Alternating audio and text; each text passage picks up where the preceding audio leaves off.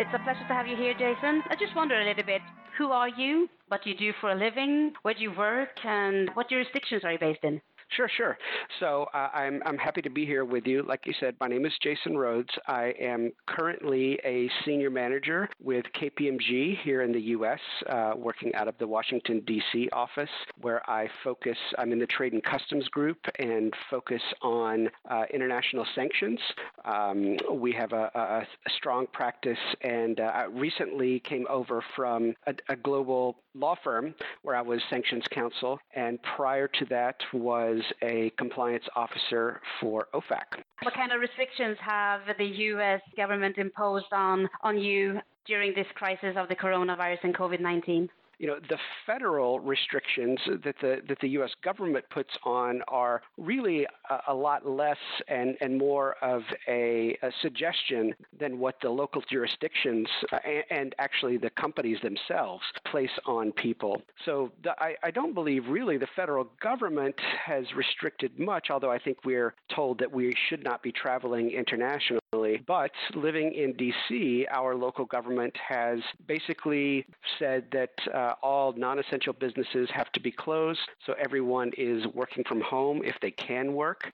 KPMG itself, even though my office is in Virginia, where they don't have such strict rules in place, has taken a more strict approach, and the office in where I work out of has been closed, and everyone is working remotely, pretty much like you would be hunkered down in a bomb shelter, it seems like. How big is the team you work with at the KPMG?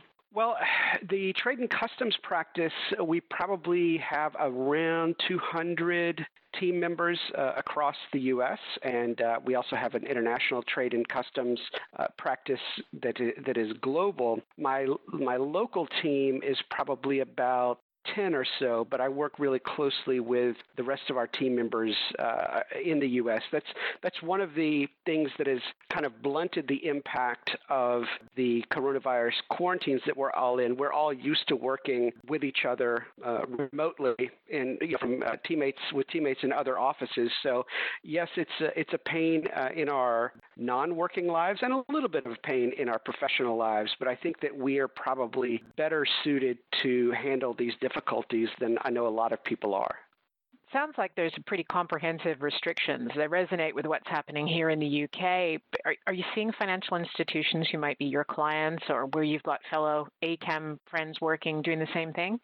Yes, I have. And I was thinking about this a little bit earlier. It's, working as a consultant, I have some of the same issues that impact the financial industry as a whole, but I think that they feel them much more acutely there, where, you have employers wanting to keep their employees safe and wanting everyone to stay healthy, and also wanting to keep the work moving so that people can continue to get paid and do their jobs. But there are issues with data privacy, technology infrastructure in general, that make it difficult for some people to transfer, from an office environment doing their jobs to doing them remotely. And so, yes, there are people who I know several people who have these are dealing with these restrictions right now, and it can be.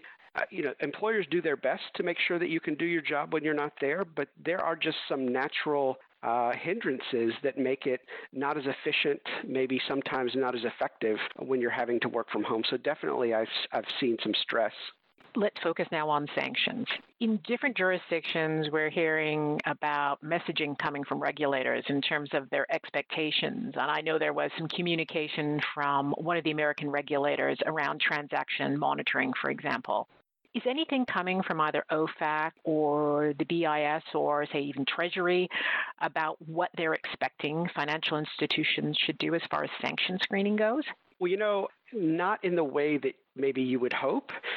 Recently, what we've been seeing from the regulators, informally anyway, is a reminder that obligations do not suspend when people are not able to be at work, reminding people that this is a time when things could happen and that we need to remain vigilant and do all we can to keep the processes in place and enhance processes to ensure that, we're identifying and interdicting financial crime and sanctions violations in particular going forward. So I've I've seen a little bit of messaging from the regulators, but may not have been the comforting messaging that we might have hoped for. So the trade-related stuff, your area of specialty, I know there's a case going through the courts right now. Hopefully you guys aren't involved with it, but I've been fascinated to watch it, and it has to do with the end users of a turbine that was purchased from the United States and how they're trying to conceal that shipment. What do businesses need to think about as part of those sanction monitoring activities, where clearly simply putting a name through a list isn't going to be enough?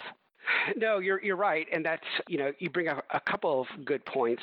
One is you're absolutely right that simple name matching is not enough anymore, and that's something we have heard from, or we've run into this same issue with some of our clients who are maybe not used to going as deeply as the financial institutions have, and historically not having that information available to them like you would have in financial messaging. So it's definitely an issue, and it's something that people are becoming more aware of with these enforcement actions. And then we also try to go out and let people know what trends are before enforcement actions come along, because that's not the way you don't prefer to learn through your own enforcement action. But the second thing that came to mind when you brought this up was, with the global economy slowing down because everyone is having to work from home and certain jobs can't be done and everyone's afraid to go out, with the slowdown of economic conditions, it naturally leads to everyone, or not everyone, but a great many people looking for whatever ways they can make extra money. And for sanctioned countries in particular, circumventing sanctions and other financial crimes like money laundering become more important right now when they're in such dire straits.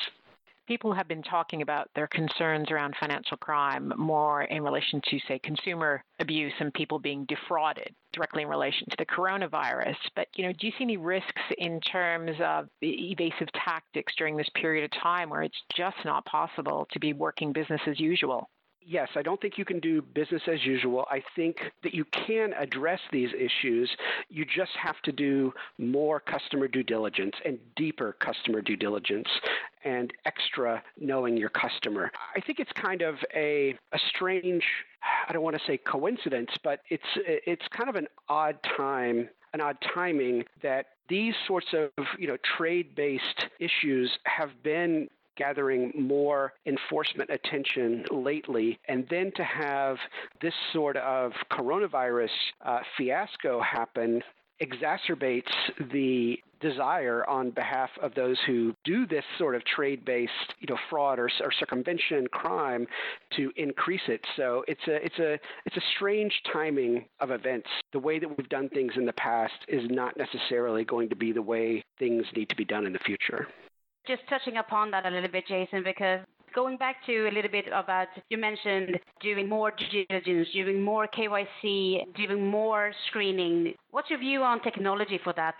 Well, I don't think that technology in itself is like the answer. However, I think that technology can be so helpful in advancing these, KYC and customer due diligence efforts that we have, that we need to be paying more attention to. And just off the top of my head, I think about some of the, sanction screening solutions that are coming out right now. I know that we at KPMG have been working on some of these and actually have a tool out of the UK right now that uses machine learning to to kind of do a first and second level review of potential alerts to weed out the obvious false positives and give people more time to focus their energies on, the real potential matches, and doesn't, have them inundated with false positives so they're just used to clicking false, false, false, false, false, and then, missing the right thing. So I don't think that, technology is only as good as the people behind it and the people using it. However, I think that there have been some great advances, and there is a great opportunity to leverage some recent advances in technology in order to, reduce the amount of financial crime. So I just wanted to follow up on that, because when it comes back to understanding technology and use of technology, in my experience, there's an issue when you try to explain to your regulator or to what kind of reg tech you're using or what kind of systems you're using, how the algorithms are structured, and what kind of output and input data that you actually use. So being based here up in the Nordics, I mean, my experience is that our regulators might not be that on top of the things. Could I please get your view on how the U.S. Sure. regulators use that? Sure, and it's not just a problem in the Nordic countries. It's absolutely a problem in the U.S., where you have a lot of regulators who may not have the experience in the private sector, or if they did, may not be up on the latest technology. That's just not what they do.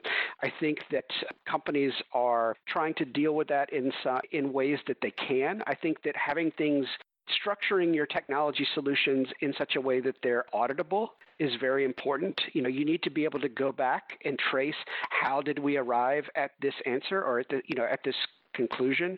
I think that goes a long way in helping regulators gain more comfort. What they don't want is just a black box where you say, I'm going to put in my question to this, magic 8-ball. I don't know if you have those in the Nordic countries. We're going to shake it up, and you're just going to trust whatever answer comes out. So you need to have some way of verifying and explaining to the regulators how you arrived at a decision once that decision has been reached. And when you can do that, in my experience, yes, it's still difficult to get regulators on board with new technologies, but it helps. You could look into your risk management box and go, this is a thing you all need to be really mindful of once this crisis has subsided, to make sure you address that straight away, or that you're watching that in the meantime. What bit of risk-related advice might you give people to be thinking about now for when things go back to normal? I think that right now there is a tendency on some companies to say that things are so dire at this moment and we're so risk averse, it's easier for us and we feel more comfortable just, closing the spigot and saying we're not going to deal with any risk at all. That's not a long-term solution to things. If you want to clam up now, if you want to tighten things for now because of the exigency of the circumstances, I think that's defensible. But I think that you need to be considering, when things are better, the ways in which you can address some of these things up front. Like, I'm thinking end-user certifications. Those are such a simple thing to ask for and a simple thing to put in place that a lot of companies are just now coming around to understanding the importance of. So doing things on the front end like that, training your people. Right now you're focused on control. But when you have a little bit more time, let's focus on training. And I think that in-use statements is kind of a way to do that to your suppliers or to your customers. That is not only a protection for you, but it's also something telling them what their obligations are. So I think that there are some steps that you can start to think about taking once things get a little less crazy. In order to end this on a bit of a positive note, we are changing the way we work, we are changing the way we travel, and we are changing the way how we social interact with each other, and so forth. So I just wondered, one positive idea or initiative that you would really encourage other financial crime professionals to embrace over this trying time and this coming period? Yes, I think, and I'm glad you asked me that. So my background, when I was at OFAC, was dealing strictly with financial institutions, and I did a lot of that as an attorney at a law firm as well. And now at KPMG, I'm able to focus more broadly and do a lot of work with non-financial institutions, so with the financial institutions' customers. Over the years, there has been maybe a slightly adversarial relationship between the customers of financial institutions and the financial institutions themselves when it comes to financial crime and the responsibilities there. And I think that we need to work more together, more collaboratively. I think that there's a lot of opportunity there for some collaboration that we don't normally see, and to kind of lessen the adversarial, either I'm going to get in trouble or you're going to get in trouble. We need to figure out which one of us is going to take the blame when something goes wrong. That's not the way to, I think, advance the cause of economic sanctions and controls. So I think, going forward, and I think that the coronavirus also kind of, more broadly gets people to think about the important things and how we can work together for a common goal. And so I hope that this acts in favor of or to further the thought that we don't always need to be pitting ourselves against one another, but working together towards a common goal. And I think that that is really needed in the financial crime compliance world. Jason, thank you so much for taking the time out of your day. I understand we are coming up to the time that your dog needs to be taken for a walk, so we will let you go. It's been my pleasure. I appreciate it. Nothing about me is gonna be the same. I'm gonna change my way of living if that ain't enough. I'll change the way that I strut myself. Nobody wants you when you're old and gray. There'll be some changes made today. There'll be some changes.